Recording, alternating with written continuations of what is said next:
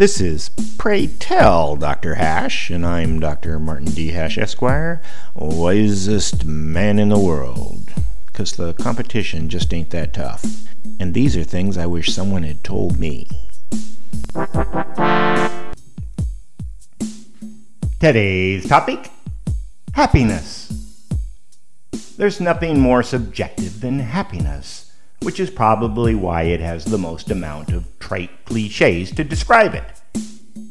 Contentment, pleasure, satisfaction, cheerfulness, gaiety, joy, joviality, glee, blitheness, carefreeness, gladness, delight, good spirits, lightheartedness, good cheer, well-being, enjoyment, felicity, exuberance, exhilaration, elation, ecstasy, delirium, jubilation, rapture, bliss, euphoria, beatitude, delectation, jouissance, and it goes on. In fact, there's an entire pseudo-scientific field of happiness literature that appears from the outside to be legitimate, but looking into it makes an objective person shake their head. It's part of the anti-scientific principles movement currently underway by people who wish to make science about them.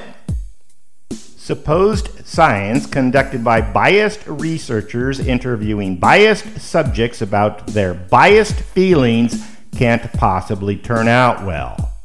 But the motives are actually more sinister than just getting paid for sloppy, unsupervised work that generates unwarranted acclaim. The actual goal of happiness research is to upend the political order.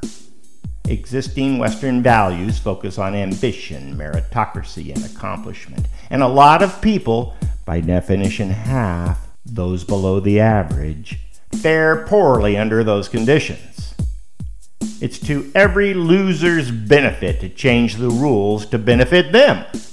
And nothing is more compelling for change than being able to determine the values which produce the most happiness. What good is walking on the moon if you're not happy about it? The question is easy enough to answer. Any feeling that can be generated by sniffing cocaine or shooting heroin shouldn't be one that guides society.